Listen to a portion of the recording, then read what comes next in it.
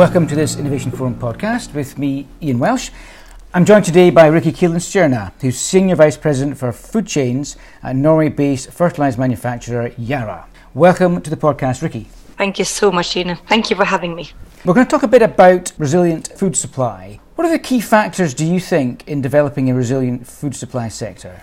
The real key factors in changing how we produce food is about cost sharing. We have to make sure that we share the cost of this emission reduction. In Yara, we believe that we need to create a market mechanism for carbon reduction because we need to enable this system to function in the way it operates the best, namely at sharing costs in a way that benefits the whole system. So that means that where the cost arises, namely at the farmer's field, then they also need to be compensated directly for that carbon reduction cost that they will have, a new cost for them at least. Why is it that the costs are with the farmer then? We can just look at the statistics of it. A quarter of the emissions on this planet at least comes from food production. And if you kind of drill down one step down, then you see that 80% of the emissions in the food system comes from the farmer's field. There's a lot of focus on packaging. There's a lot of focus on transport. And don't get me wrong, those are important as well. It's crucial. But they still do belong to the category that represents 20% of the problem. So to kind of address the real big issues, we have to get the farmers on board. To be very specific in relation to fertilizer, that means a new set of products, a new set of techniques, for instance, related to water and water usage on fertilizers, and also probably the most under-communicated area, namely the in-field practices that we need to enable the farmers to know exactly the right amount of fertilizer to use. That goes for only fertilizer as an input. There are so many other inputs that require costs for the farmer. And we cannot stand outside and give more instructions to a farmer, or some would even say broken food systems where the farmer is left in terms of the value they're creating. You mentioned the fact that we've got a situation where we have to be really concerned about reducing emissions in agriculture. It's other factors too, it's other impacts on biodiversity, on water and everything else. So it's not just the carbon emissions that we need to be thinking about. But to solve any of these issues, it strikes me that an all value chain approach is really important, as you've said. How do you think we can develop this all value chain approach? I think the key is to think holistically on it. The problem occurs at the farmer's field, but we are all faced with the consequences. And also, if you look at it from a consumer's point of view, or even the financial market's point of view, you see these companies, let's say the food companies, they have pledges, they promised something to us as consumers. That can be fossil-free, net zero by 2030 and all that. And that's a promise that these companies give to us as consumers, but they also give that to their owners. So by saying that, they have a huge stake in the survival of the food companies, the way they operate today. So that is one part of the problem, that we all own this problem in a new way. Thinking holistically on this, and that's what we are trying to do in Yara. How can we create market mechanisms to reduce carbon where we all chip in? Because I'm not sure if we can only share costs differently in the value chain, and we actually can solve the big problems lying ahead. And that means that we need to have onboarded consumers into making sustainable choices, which is really scalable choices. It's not just a matter of recycled packaging. Don't get me wrong, that's good. But we need to enable the consumers to know the good from the great. That's part of it. Has there been a disconnect then between growers and other value chain players? Has the model or the relationship not broken down, but perhaps moved in the way that it shouldn't? Well, I think it absolutely is a disconnect. You can look at it from who's earning the big money. The closer to the consumer you are, the more money you make. Going back to if that's fair or not, it doesn't seem fair to us at least. But the thing is also that if we are putting even more costs on the farmers' shoulders and saying that now you need to negotiate upwards in the food value chain, then I think we will all be dead by natural causes while waiting for that to happen, because it's impossible for 500 million farmers plus to negotiate behalf. There's no internet address, is there, called farmer.com when you can reach them all. So I think we, companies like us, like Yara, we are present all around the globe in 160 countries. We need to use our voices and see we have a solution to part of this problem. And we also think that we can create and enable these market mechanisms resolving parts of the carbon problem. As you say, 500 million farmers worldwide, a lot of people to reach. What are the sort of solutions that you think can help fix this disconnect between growers and other parts of the value chain? What we do believe in is that we create a carbon reduction collaboration, holistic ones. That basically means that we are tackling the big problems related to fertilizers. And we are obviously fully aware of the 1.4 billion tons of carbon emitted by fertilizers every year. But for us, we also see that that is also the size of the problem, but equals also the size of the opportunity. For us, investing in, for instance, blue and green fertilizer, which costs a tremendous amount of money and will be a huge investment, by us collaborating throughout the food value chain and also having a collaboration with food companies, we can chip in to make sure that that cost is split throughout. And one thing is the product. Ian, we talk about fertilizer a lot, but what's under-communicated, as I said in the beginning, is this precision farming. And I'm an advocate for using less fertilizers, believe it or not. We don't want our products to be misused. Rather the opposite. We are on a mission to make sure that we are using the right amount of fertilizer, the right product. And we have all of this fantastic research on that. That is up to us also in collaboration with those ordering the food from these growers in the first place to make sure that we tackle the in-field part, which is equally important as the fertilizer itself. You mentioned just now blue and green fertilizers. Just explain a little bit about what each of those are. It's the amount of carbon being used. The actual product, it's about how they are produced. So the green fertilizers, for instance, they are not using natural gas as a resources, as a raw material. They are using water instead. That requires a tremendous amount of energy. That's why it's so much more expensive. But the actual product, the fertilizer that the farmers and the growers apply, that's the same product. It's using water, presumably hydrolysis of water to produce hydrogen, which is then used in the process of producing the fertilizers. I'm interested to talk a little bit about food supply business models evolving. You mentioned just now to look at who's earning the big money. How do you think that food supply business models need to evolve? We actually need to put a price on carbon. There is no other way, because I don't think we will get a balanced market if we then have a lot of subsidies in one area. That will create unbalance in how we compete in another sector. And that goes between countries, industries, and so forth.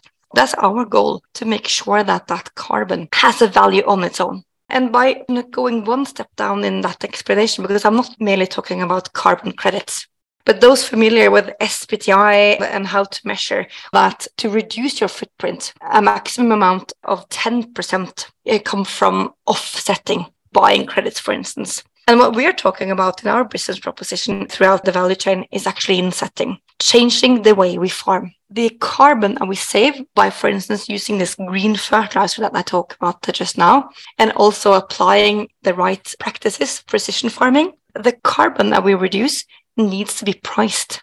And that cost of that reduction needs to be shared.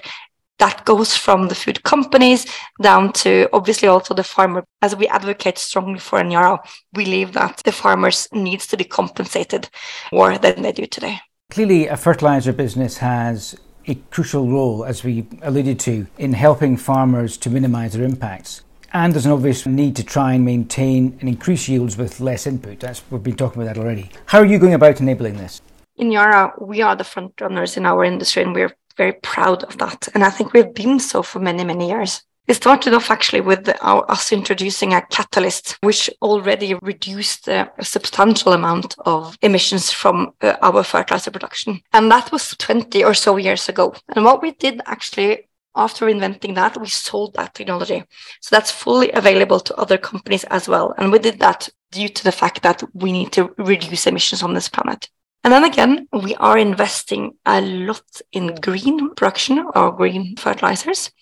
And we are also investing equally in practices and research. And when I say equally, we've done so over 40 years or so, 40 plus years. So we have a lot of research and competence in terms of how much to apply, in what crops, what areas, how the soil interacts with the crops and so on. So that means that competence by itself can reduce a lot of emissions. We also want to be the front runner in designing partnerships, holistic partnerships, to reduce emissions. We are trying to be as bold as can be. We also receive very positive both feedback and conversations, even starting to have negotiations with different players throughout the value chain, because we all see the problem. It's not always easy to find the right solutions, but we also at least experience a lot of openness in terms of finding new holistic solutions together. Can you give us some examples perhaps of the on-the-farm solutions that you're talking about? So what we're doing then is that we're saying that we can separate the production of fertilizer, the value of the production of fertilizers from the actual product. As I explained to you earlier, that the green fertilizer, for instance, that's the exact same product. And that means that the farmers, they can use the product they have always used. But the value of that carbon, that is something we can split throughout the value chain with, for instance, food companies or retailers or other relevant players. That means that we can actually separate the financial value of the carbon and the product itself. That means there's more to trade. That's a way of trading carbon. You mentioned just now that producing green fertilizers require quite a lot of input energy. How does that work? Is it all hydrogen energy that you use to create the green carbon? And presumably to create the hydrogen, you require energy itself? So that depends on where we produce it. But at the moment, we're producing it in Norway. Well, we start this summer. It's actually, we have a fortunate position in Norway with our hydropower. So we actually have a green grid already. But obviously, for us to convert our whole fertilizer production throughout the world and also our competitors, that's the key question, right? How do we make sure we have enough green energy? And I think for Europe, that's one of the key challenges, not just for the fertilizer industry, but for the whole industry in Europe. It's a huge question. There is not just one single answer, but that's obvious that if we cannot find a green electricity, then we are not going to get green fertilizers either. Well, it's an interesting model, using the carbon-free energy and then using that as an incentive across the value chain. Really very interesting. How do you work with farmers specifically to help them use less fertilizer? So for us, enabling farmers to upskill them on fertilizer use is key. We have, for instance, tools like our at farm, where you get the exact amount of fertilizers that you need to apply. One of the key elements to know how much fertilizer to apply is investing in your soil. The soil management and having a healthy soil is directly linked to the use of fertilizers. By doing soil analysis, for instance, and also obviously we have a huge overview of the different types of soils out there. And by knowing soil conditions, by knowing the weather conditions, obviously the crops, and then using the 4R principles, we can actually guide our farmers either through agronomists on the ground or via digital tools as the app that I just mentioned. I think this goes back to the core and the heart of Yara, because we don't want our farmers to overuse fertilizer. That is not the business model that we rely on.